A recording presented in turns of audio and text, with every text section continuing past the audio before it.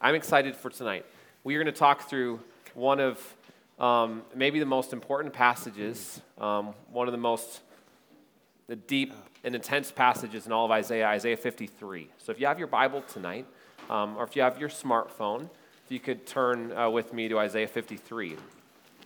As you're turning there, I want to read an excerpt from an article from Ephraim Goldstein. He published this in 2018. Ephraim is an ethnically Jewish believer in Christ. Here's what he says. Leah is a 25-year-old Jewish woman who is searching for answers to her spiritual questions. When faced with the question, was Jesus who he claimed to be, she wanted the answer to be no. Leah confessed, I'm starting to see that Jesus is the Messiah, but if I accept it, I'm also rejecting my father who did not believe in Jesus. I loved him more than anyone else in the world. I just can't do it. When she was challenged to read Isaiah 53, Leah found her dad's old faded Tanakh. That's the Jewish name for the Old Testament.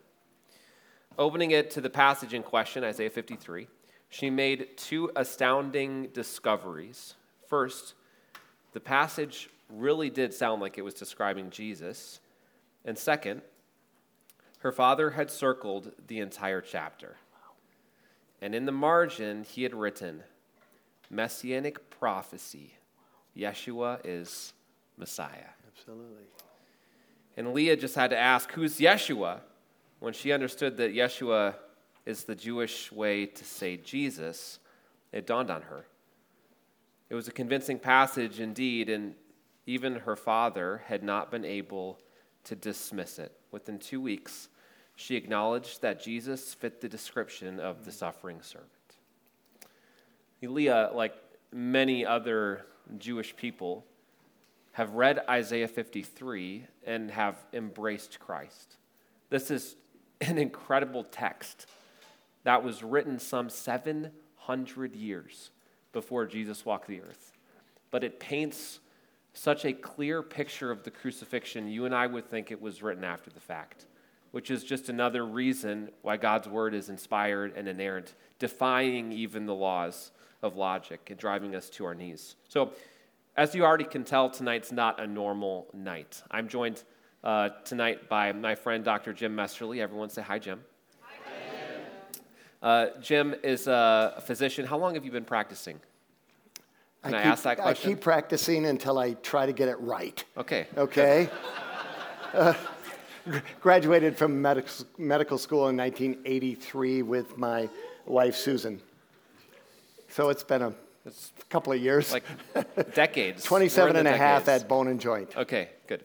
Well, one of my favorite things about Jim is that he really likes dad jokes, and you already heard one. So we're in for a treat tonight. So I'm going to start just by talking us through Isaiah 53. I want to walk us through verse by verse. It's going to be pretty brief, but I want us to get a lay of the land on this passage together, maybe to understand some things that we didn't understand. And then what Jim's going to do is he's going to talk us through the medical background of what happened to Jesus when he suffered and died on the cross. Tonight's not an easy message. It's heavy. But I can't think of a better time for our talk tonight as we look ahead to Monday, Thursday, Good Friday, Resurrection Sunday, all coming up within the next couple days. So our goal tonight is to set our gaze, our focus on what Christ did for us on the cross. And I'm excited to hear what Jim has to say. So I just want to start by looking at Isaiah 53. So why don't you look there with me? You're going to want to finger in the text because I'm just going to make some comments as we go. This text is all about substitutionary atonement. That's a big theological word that is actually quite simple to understand. Substitute in our place. Jesus did not just die in our place. He lived in our place, living the life that we never could have dreamt of living, a perfect life in thought, attitude, and action. He died in our place, and he was resurrected in our place. And then atonement just means payment, that Jesus took our place on the cross, paying for our sin, the penalty that we deserved. Look at verse 1. Who has believed what he's heard from us? And to whom has the arm of the Lord been revealed? Arm of the Lord is just a phrase for God's power. Then we start talking about Jesus in verse 2. For he, Jesus, grew up before him like a young plant, like a root out of dry ground. In other words, Jesus lived a very normal life. He was just a normal kid growing up in Israel in Nazareth. But then the tone changes in the second half of verse 2. He had no form or majesty that we should look at him, no beauty that we should desire him. Take a moment and imagine what it would have been like to see Jesus before Pontius Pilate, beaten and bloody with the crown of thorns in his head. He was robbed of his dignity, certainly no beauty that we should desire him. Look at verse 3. He, Jesus, was despised and rejected by men, a man of sorrows, also translated pains, and acquainted with grief. And as one from whom men hide their faces, he was despised, and we esteemed him not. It's almost as if Isaiah paints a picture of a good physician who enters into the pain of their patient and empathizes along with their pain. But Jesus takes the empathy a step farther. He doesn't just enter into the pain metaphorically or spiritually. Jesus entered into the pain physically, enduring the pain of the cross on our behalf, a man of sorrows, acquainted with grief, as one from whom men hide their faces. If we see blood and gore, naturally, for most of us, our reaction is to turn away, isn't it? That would have been our reaction seeing Jesus on Good Friday. Verse 4, surely, but in fact, he's borne our griefs and carried our sorrows, yet we esteemed him stricken, smitten by God, and afflicted. He bore our griefs. He carried our sorrows. Really, it's the consequence of our sin. Yet the onlookers esteemed him stricken, smitten by God, and afflicted. It was the sin of the onlookers that Isaiah is talking about, that they didn't understand redemption. They just thought he was rejected by God. Verse 5, it's hard to fathom a clear picture of crucifixion. He was pierced for our transgressions. He was crushed for our iniquities. Upon him was the chastisement that brought us peace, and with his wounds, literally stripes, we are healed. That third line's interesting. Upon him was the chastisement that brought us peace. Luther translated it the following way. It's helpful. Punishment was laid on Christ so that we can have peace. All we like sheep have gone astray. We've turned every one to his own way. But the Lord has laid on him the iniquity of us all. Isaiah is saying that we have no hope for rescue. All of us are like dumb sheep who've turned away, that we're sinners both by nature and by choice, alienating ourselves from God. But the Lord has laid on Jesus, on him the iniquity of us all. That redemption is a gift, that we can never dream of earning the gift that was given to us by the cross, that the Father took our sin and placed it on Christ. Verse 7, he was oppressed, he was afflicted, yet he opened not his mouth. Like a lamb that's led to the slaughter, like a sheep before its shearers is silent, he opened not his mouth. Can you imagine being unjustly accused for something that you never did? If that was you or me, and then being beaten bloody for it, don't you think we defend ourselves? Don't you think we cry out and say, I didn't do it. I just want to go on record. Say, it wasn't me, I'm innocent. But that wasn't Jesus. He didn't open his mouth once. And then Isaiah connects Jesus' sacrifice to the sacrificial system of the Old Testament, where lamb after lamb, sheep after sheep was sacrificed to atone temporarily for the sin of the people, because without the shedding of blood, there's no forgiveness of sins. But Jesus was the once and for all sacrifice, the perfect lamb, sacrifice for the sin of the world. Verse 8, by oppression and judgment, he was taken away. And as for his generation, who considered that he was cut off from the land of the living, stricken for the transgression of my people. You notice the word cut off? It's a reference to the moment on the cross when Jesus' relationship with the Father was severed. When for the first time in eternity past, that their relationship was broken. And Jesus cries out, my God, why have you forsaken me? And there's a divide in the relationship because the Father took our sin and put it on the Son. But think about the reference to this generation, his generation, the people that witnessed the cross. They saw the greatest injustice of all time occur right in front of them, and they knew it.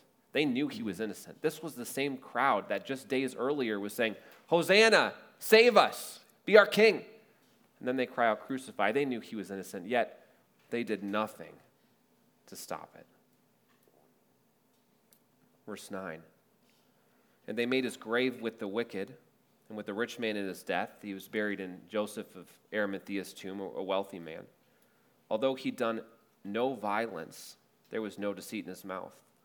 Again, a reference to Jesus being perfect in thought and attitude and action. He was tempted in every way as we are, yet he was without sin. Verse 10, theologically packed verse. It was the will of the Lord to crush him. He's put him to grief. When his soul makes an offering for guilt, he shall see his offspring. He shall prolong his days. The will of the Lord shall prosper in his hand. Maybe some people think that the cross was just an accident, a divine whoops. But that wasn't the case. The Father designed redemption. The Father willed the Son to go to the cross and pay for sin. It was not an accident. It was the plan from the fullness of time for the Son to be offered for the sin of all. When a soul makes an offering for guilt, it's actually literally translated a trespass offering. That if you went to the Old Testament and read about a trespass offering, the blood was scattered across the entire altar. Isn't that what happened when Jesus was beaten? When he went to the cross, his blood was scattered. There's another connection to the Old Testament sacrifices. Yet he shall see his offspring, he shall prolong his days. A nod to the resurrection. The will of the Lord will prosper in his hand. Verse 11. Out of the anguish of his soul he shall see and be satisfied. When Jesus died, he said, Tetelestai, it is finished. The wrath of God was satisfied. By his knowledge shall the righteous one, my servant, make many to be accounted righteous, and he shall bear their iniquities. In other words, he shall take their guilt on himself. That when Jesus went to the cross, he took the weight of your sin and my sin on himself. He's the Savior. He's the justifier. That when we trust in Christ by faith, the Father declares us to be righteous. We get Jesus' resume, and he took our resume and paid for our sin on the cross. He took my guilt and your guilt on himself. Verse 12. Therefore I will divide him a portion with the many. He shall divide the spoil with the strong. Because he poured out his soul to death, was numbered with the transgressors, yet he bore the sin of many and makes intercession for the transgressors. Did you catch the battle imagery? Divide him a portion with the many, divide the spoil with the strong. See what Isaiah is saying? It's that Jesus shares the spoil of his victory with us. But often, if someone's going to win a battle, you win bluntly by killing, don't you? But not Jesus.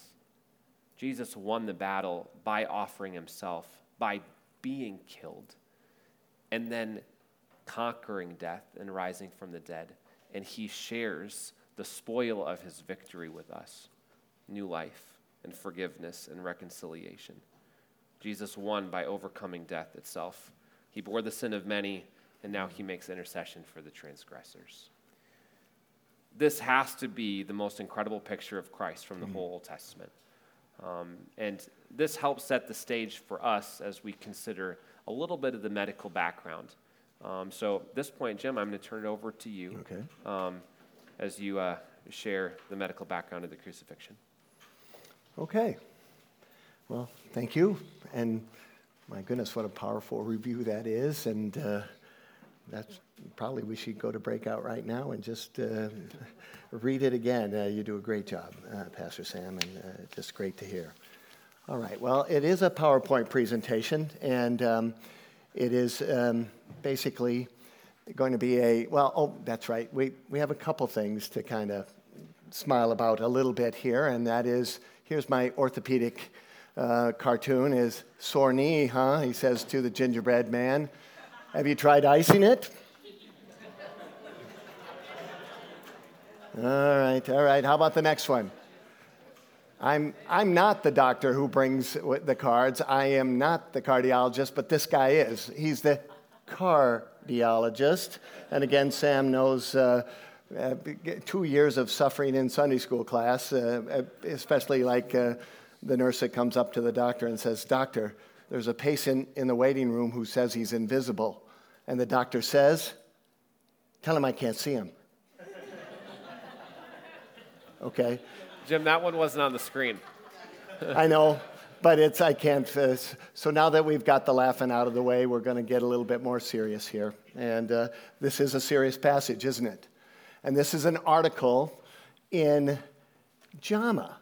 This was from JAMA, the Journal of the American Medical Association. You've heard it. They talk about the Journal of the American Medical Association announced today a study that says this. And this was in March of 1986. I remember coming home and the JAMA magazine was on our apartment when we were living in Steilacoom, Washington. Susan was doing her residency there. I was working at the sports medicine clinic in Seattle. And I said, oh my goodness, JAMA has this article. Fascinating. You want to hear what the lead article is from March 14th? Rate adaptive atrial pacing for heart failure with preserved ejection fraction, the rapid HF randomized clinical trial. So this is a little different.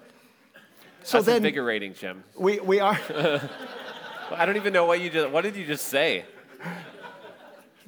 Preserved ejection fractions for us people with heart stuff. So anyway, so you say, okay, why was this written? And we'll get to that in just a minute. But now I want you to just kind of think of this for a moment. Just think with me, what was the most incredible event in the Old Testament that showed the power of God? What would be that sentinel event that the nation of Israel would... Yeah, it was the Exodus, right? That was a picture of God saving his people, salvation for the nation of Israel, out of Egypt. And in Deuteronomy 6, 12, and 13, it says, take care lest you forget the Lord who brought you out of the land of Egypt, out of the house of slavery. It is the Lord your God you shall fear. Him only you serve. Okay? Take warning lest you forget. Don't forget. And they were supposed to keep remembering that, right? And in Deuteronomy 6, just earlier, is the Shema, where they talk about, because this is Deuteronomy 6, what's in Deuteronomy 5 that's also in Exodus 20? 10 Commandments, right? Okay. And before this passage, it's talking about remember the law. Moses is saying, don't forget the law, the commands God has given you. Talk about them when you sit down. Talk about them when you stand up. Talk about them when you lie down. Talk about them when you're walking up and down the road. That's almost all the time. Sit down, standing up, Talk about it and don't forget. All right? Now let's shift to the New Testament. Okay? What's the sentinel event, the greatest event, we just talked about it, of God's saving power in the New Testament? The crucifixion, right? And so what did we just celebrate yesterday? Communion. What's the purpose of communion? Do this in remembrance of me. This is my body. This bread is my body. Given for you. Do this in remembrance of me. And he also took the cup. And this is the blood of the new covenant given for you. Do this in remembrance of me. Don't forget. Okay? And then he said, every time you eat this bread and drink this wine, you are proclaiming the Lord's death. So don't forget it. So we are going to take a real close look at it, and you might think this is too close of a look and too much medical detail. And if it does get too much for you and you need to step out, I will not be offended, because anatomically it's rugged, okay?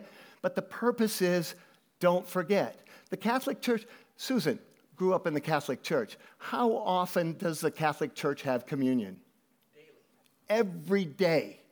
So you kind of say, there, and we do it once a month, and that's great. We remember it, but the Catholic Church does it every day, a little bit to their credit, that they're not going to forget. So just interesting, don't forget. So let's take a look at this article a little bit more as we remember what Jesus did for us. Here's the author. Dr. Edwards is a pathologist at the Mayo Clinic in Rochester. Mayo Clinic is pretty well known for its medical care. Frequently, if there's a pathologist here that's struggling with, is this cancer or is this not, looking at the microscope, they will send that tissue to Mayo Clinic for kind of a second opinion on that. Then this is Floyd Homer. He's a medical illustrator with the Mayo Clinic. And then Wesley Gable is a pastor then at the Methodist Church. So here's the abstract. We're going to find out why this was written. Jesus of Nazareth underwent Jewish and Roman trials, was flogged, and was sentenced to death by crucifixion. The scourging produced deep, stripe-like lacerations and appreciable blood loss, and it probably set the stage for hypovolemic shock. Hypo is low volume, so it was low volume shock, as evidenced by the fact that Jesus was too weakened to carry the crossbar, the patibulum, to Golgotha. At the site of the crucifixion, his wrists were nailed to the patibulum, and after the patibulum was lifted up onto the upright stipes, his feet were nailed to the stipes. The major pathophysiologic effect of crucifixion was an interference with normal respirations or normal breathing. Accordingly, death resulted primarily from hypovolemic shock and exhaustion asphyxia, and that's the breathing part of things. Jesus' death was ensured by the thrust of a soldier's spear into his side. Modern medical interpretation of the historical evidence indicates that Jesus was dead when taken down from the cross. Okay? They're going to a lot of trouble to say Jesus was dead. I think we all agree that Jesus was dead, but he is set on proving that Jesus was dead. And one of the reasons why, well, I'm sorry, I'll hit the right one here, is this crazy theory called the swoon theory. Swoon theory is a theory that Jesus never really died on the cross. He was crucified, came very close to death. It further states that he was taken down from the cross and laid in a tomb, and after 3 days or 2 days, the coolness of the tomb revived him, and he managed to roll away the stone, come out of the tomb, appear to the disciples, making them think he had risen from the dead. Oh, boy, you know. And that's, you know, I kind of think of evolution with this molecular soup somehow becoming the human eye over billions and billions of years, and I have a hard time accepting that one too. I just have a hard time, you know, imagining that someone who is killed by crucifixion, even if they somehow survive, pushing away the stone and then convincing anyone that they rose from the dead. Yeah. I mean, I have a hard time with this one. But. Yeah, it is. But that was his purpose, and interesting, in a very respected medical journal it was published. So here's his preface, and this is good stuff because, you know, he's doing this medically, but bringing in kind of the reliability of Scripture and the disciples' account. And he says, when taken in concert, certain facts, the extensive and early testimony of both Christian proponents and opponents, and the universal acceptance of Jesus as a true historical figure, the ethic of the gospel writers, and the shortness of time interval between the events and the extant means that those manuscripts are still available today. the confirmation of the gospel accounts by historians and archaeological findings ensure a reliable testimony from which a modern medical interpretation of Jesus' death may be made. Okay? So let's get to Passion Week and kind of the whole medical issues that surround Passion Week. Gethsemane. At the Garden of Gethsemane, Jesus, apparently knowing that the time of his death was near, and we've just read it, he knew the Old Testament, knew what he was facing, and my goodness, can you imagine? Suffered great mental anguish, and as described by the physician Luke, his sweat became like blood. Now, not many of us have seen bloody sweat. I can't say that any time in my medical career I've seen that, but Dr. Edwards says, although this is a very rare phenomenon, bloody sweat, hematidrosis and hemohydrosis may occur in highly emotional states or in persons with bleeding disorders. As a result of hemorrhage into the sweat glands, the skin becomes fragile and tender. So it does back up Luke's account that bloody sweat can occur.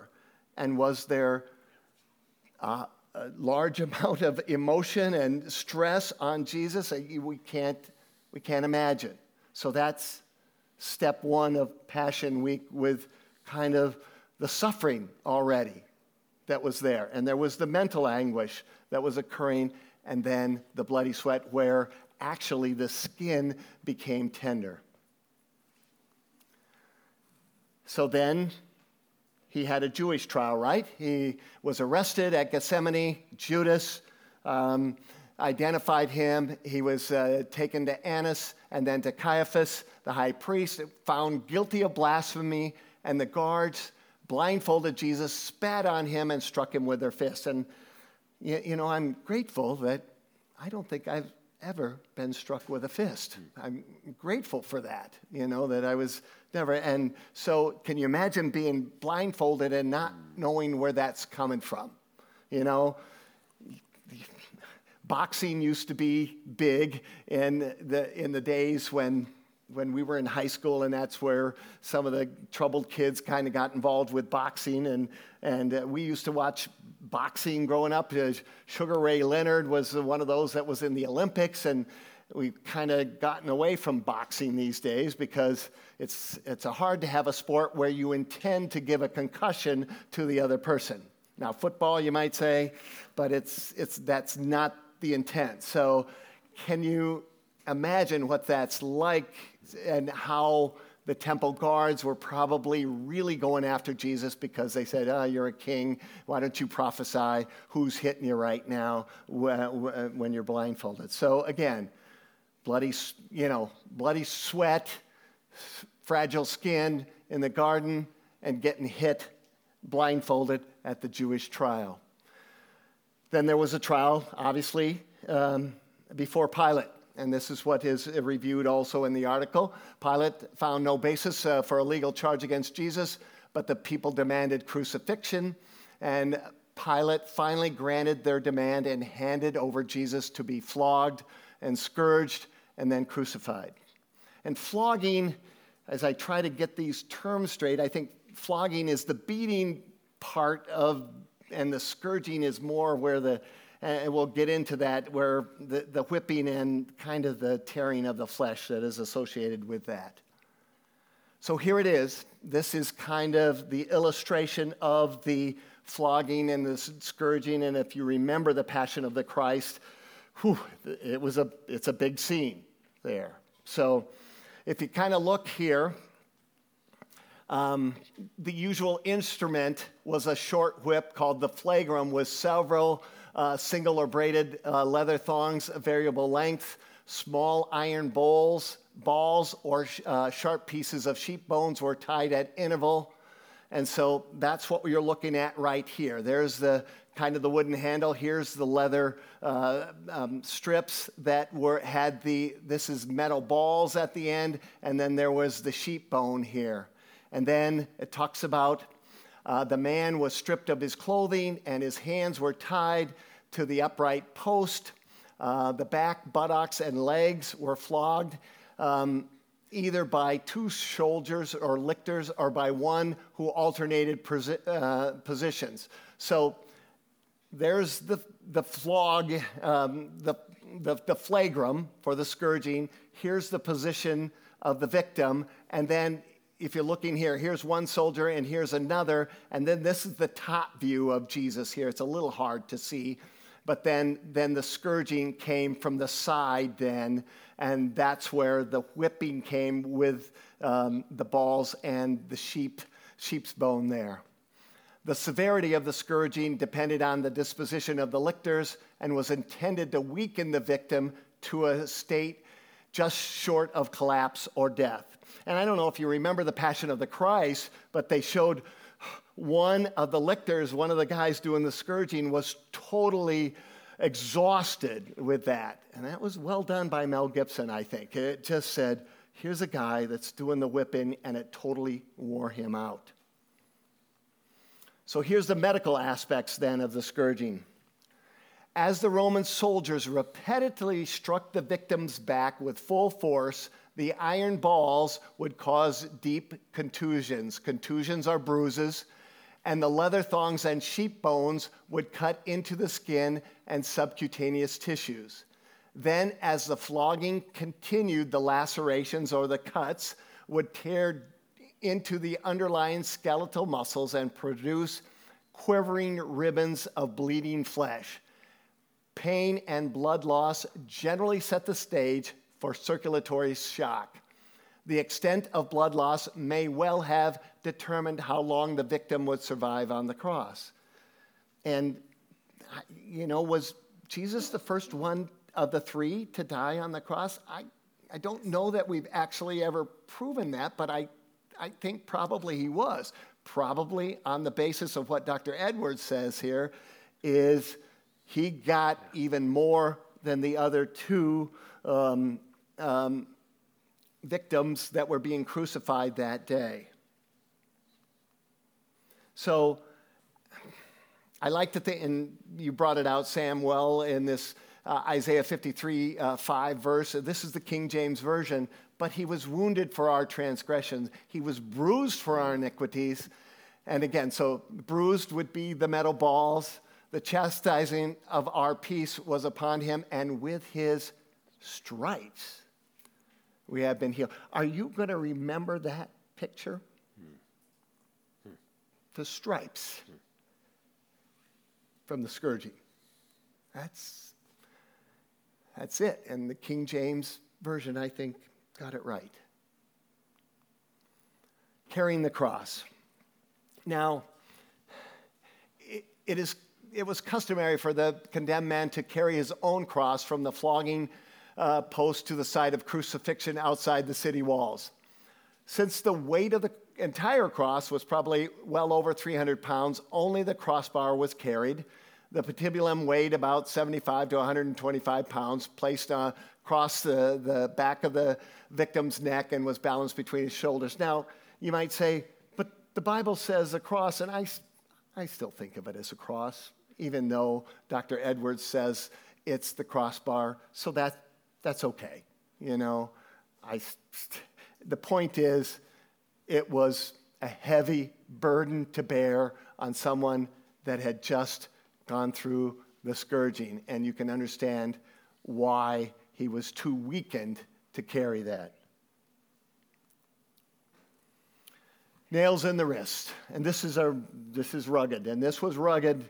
I remember it well in the Passion of the Christ. With arms outstretched, but not taut, in other words, the elbows were still flexed somewhat, the wrists were nailed to the patibulum. It has been shown that the ligaments and bones of the wrist can support the weight of a body hanging from them, but the palms cannot. Accordingly, the iron spikes probably were driven between the radius. The radius, as you know, is the forearm bone, and it ends at the wrist, and the carpals, which are the 8 bones of the wrist. And again, the nail probably went on the near end or near side of the ligament that goes across. So that is illustrated right here. It's hard to see.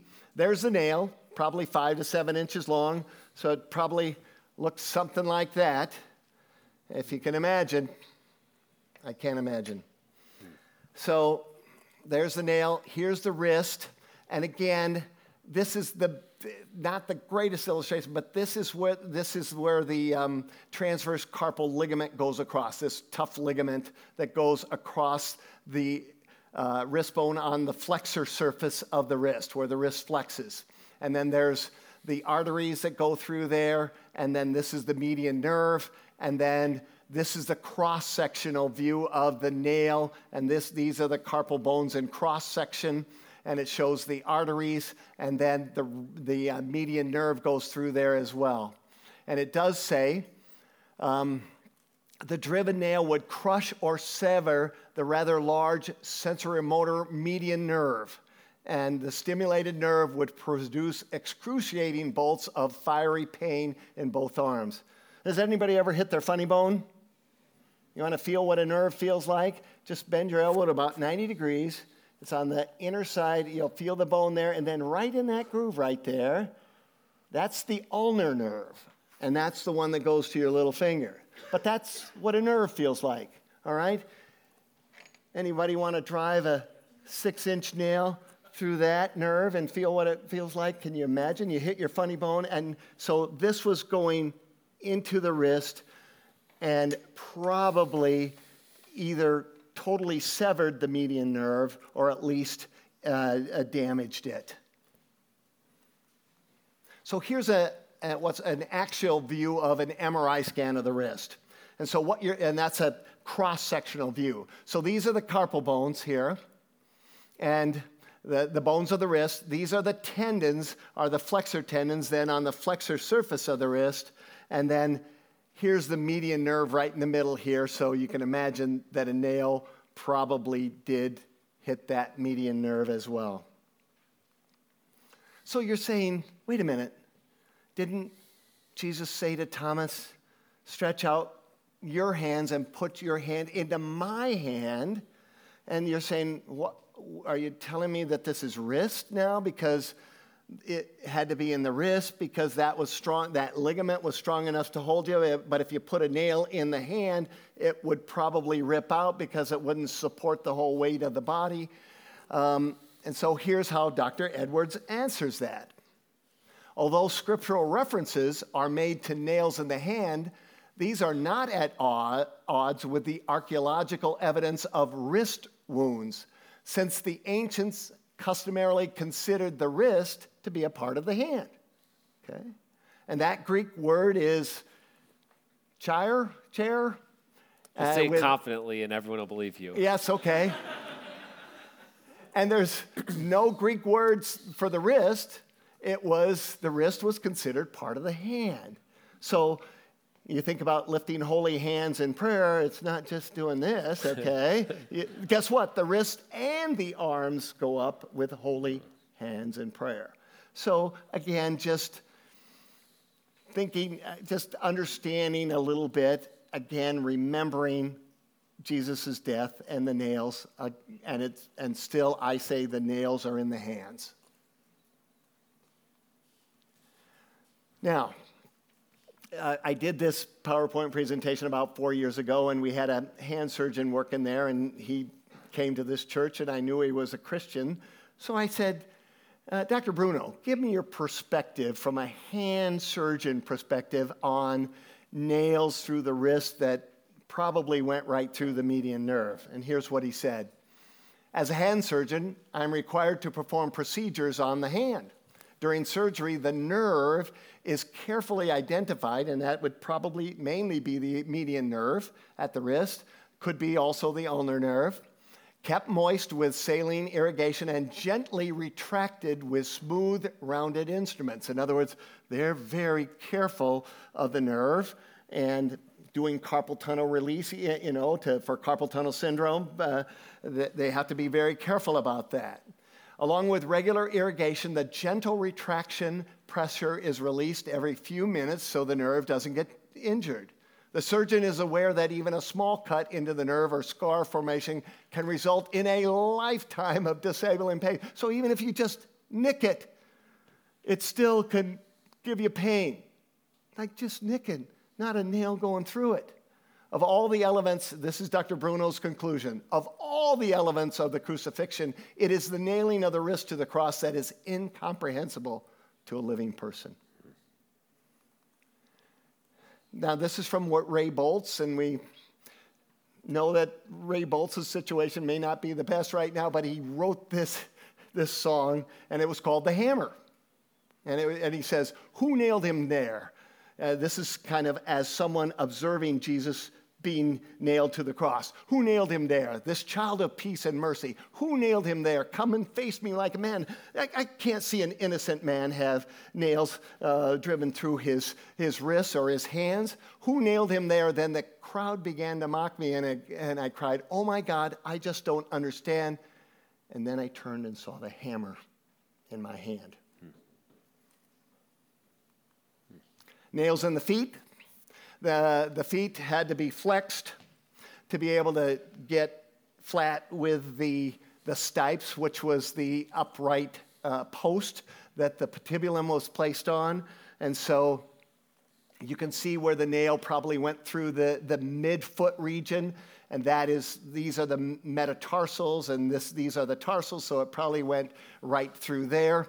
And obviously was pretty painful also. And so again, here's where the nails and everything kind of come together as you see someone suffering on the cross, with the major pathophysiologic effect of crucifixion being the excruciating pain.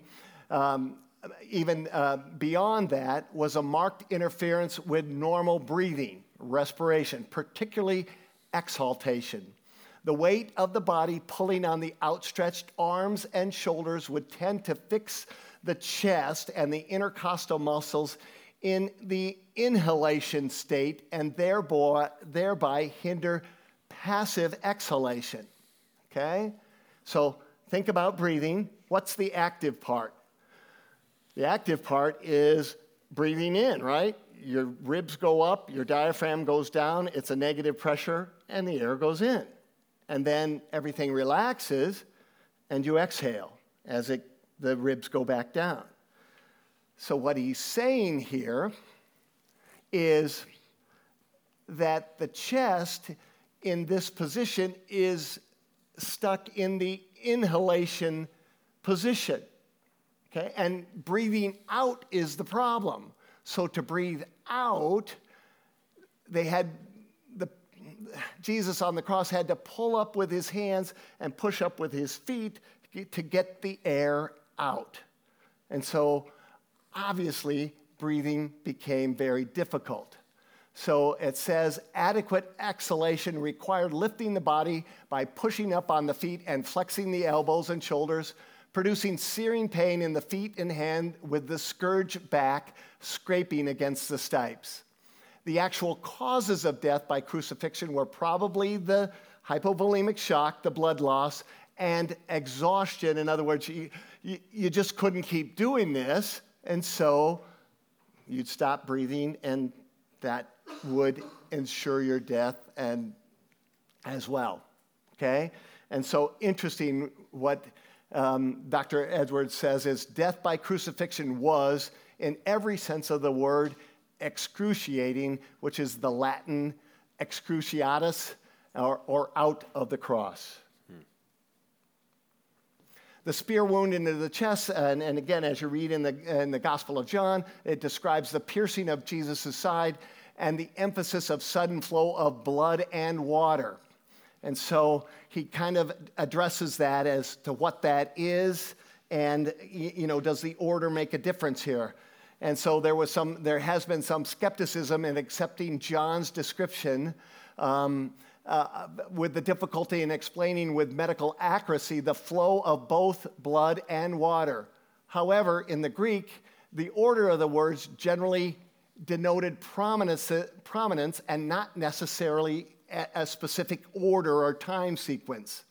Therefore, it seems like John was emphasizing the prominence of the blood rather than its appearance preceding the water, which probably represented serous, pleural, and pericardial fluid and would have preceded the flow of blood and been smaller in volume than the blood. We'll try to go through that a little bit, okay? So here is where the spear went, probably into the right side of the heart. And this is the cross section. Well, actually, this is more of what's called a coronal view, where you're cutting it this way and looking in at the sliced chest kind of up and down. So here's the heart here, and around the heart is a sac that's called the pericardium.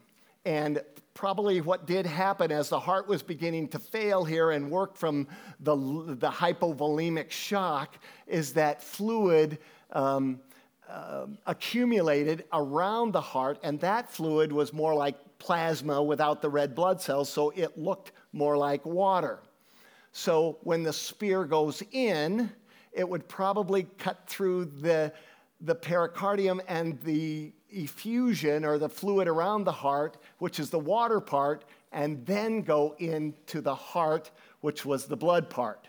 And so John described it as blood and water, even though the water from around the heart probably came out first, but the blood was more significant to John. Does that make sense? Okay. So we'll take a look at just a CT scan then of what a pericardial effusion looks like. Here's the heart. This is the sac around the heart with fluid, and that's the pericardial effusion there and there also. So again, spear went into the right side, went through the pericardial effusion. That was the water, and then into the heart, which was the blood. So conclusions here from Dr. Edwards. Clearly, the weight of historical and medical evidence indicates that Jesus was dead before the wound to his side was inflicted and supports the traditional view that the spear thrust into his right ribs probably perforated not only the right lung, but also the pericardium, the lining around the heart, and thereby ensured his death. Accordingly, interpretations based on the assumption that Jesus did not die on the cross appear to be at odds with modern medical knowledge. Okay? So Jesus died on the cross. Because in order to have a risen Savior, you first must have a dead Savior. That's right. That was Friday. Sunday's coming, right? All right, hit the right button. Here we go. So, he became sin, kind of this great exchange. And behold, our God said, who has felt the nails upon his hands? And not only that, the nails on his hands meant that he was bearing all the guilt of sinful man. And that's illustrated again. This is one of Pastor Jeff's very good verses that he shares. 2 Corinthians 5:21. God made him who had no sin to be sin for us, so that in him we might become the righteousness of God. Okay. God made him who knew no sin to be sin for us. So Jesus never lied, right?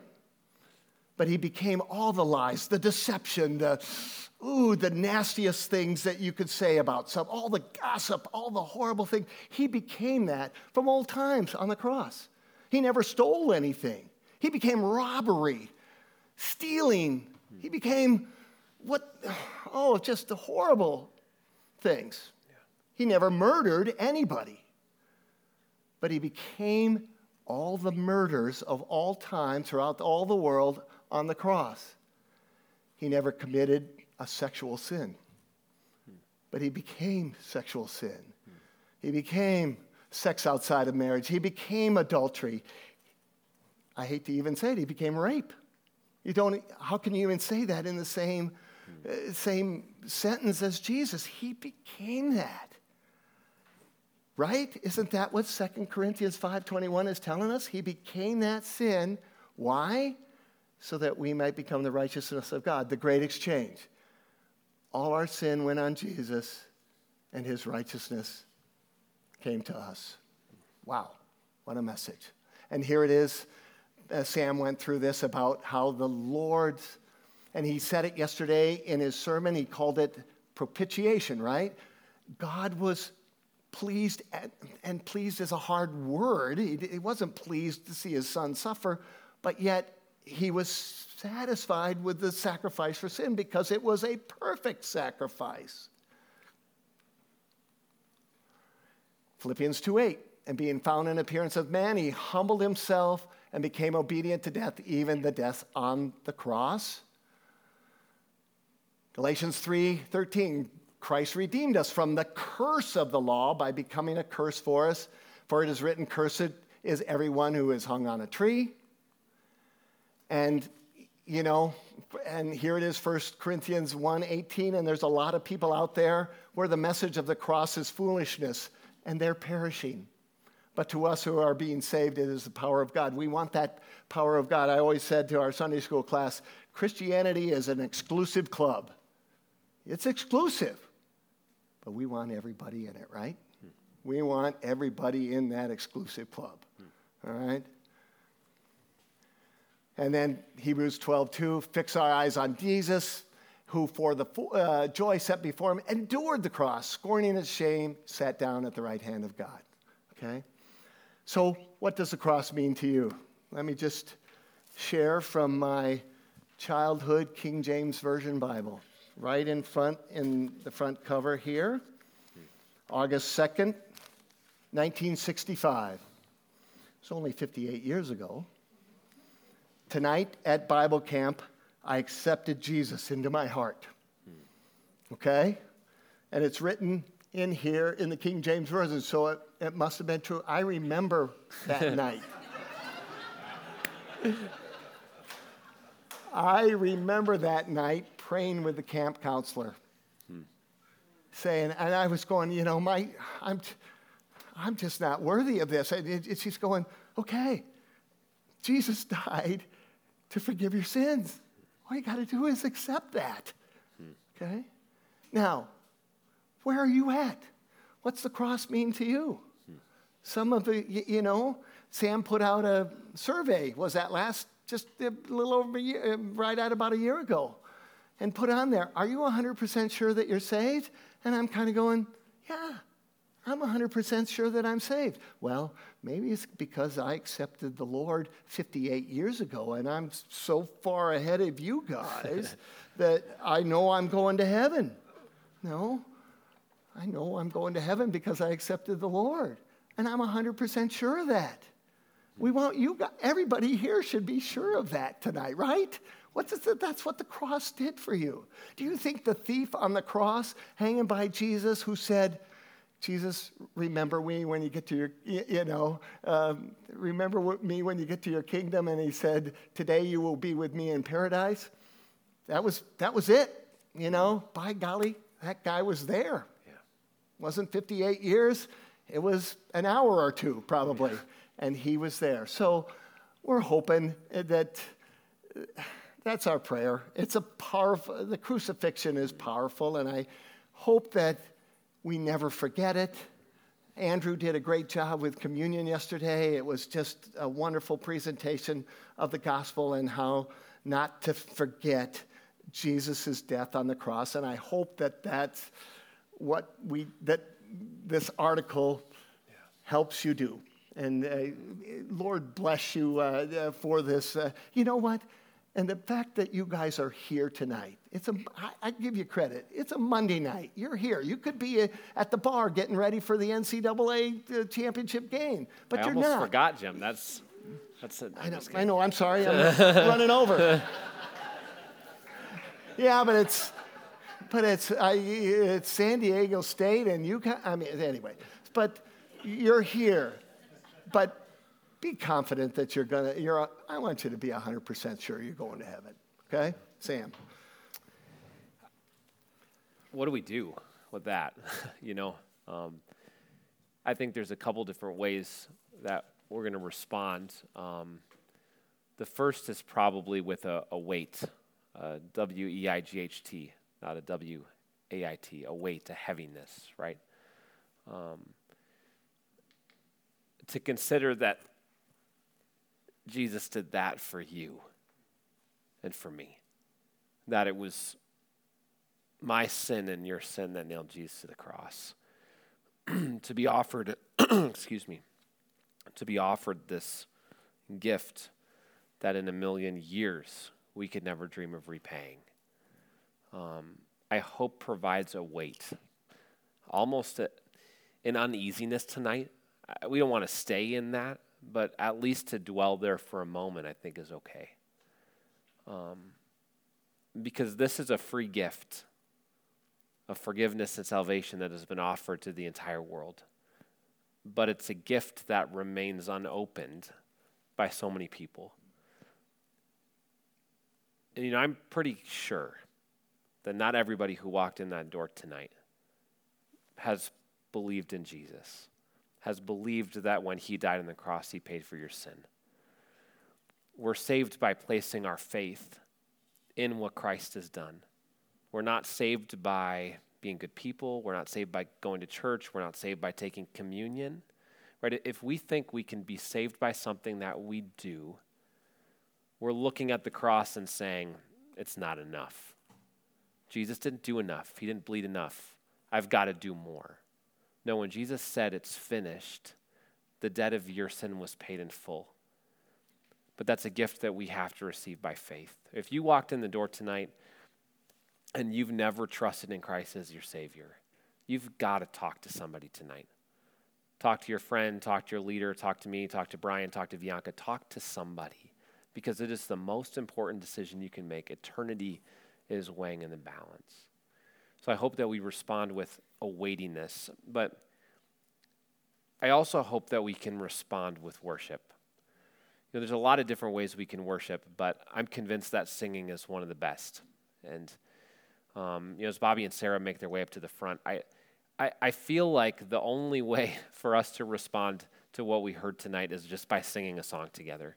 And maybe that means you stand, maybe that means you sit, maybe that means you sing, maybe that means you think, maybe it means that you just write some thoughts down on your handout.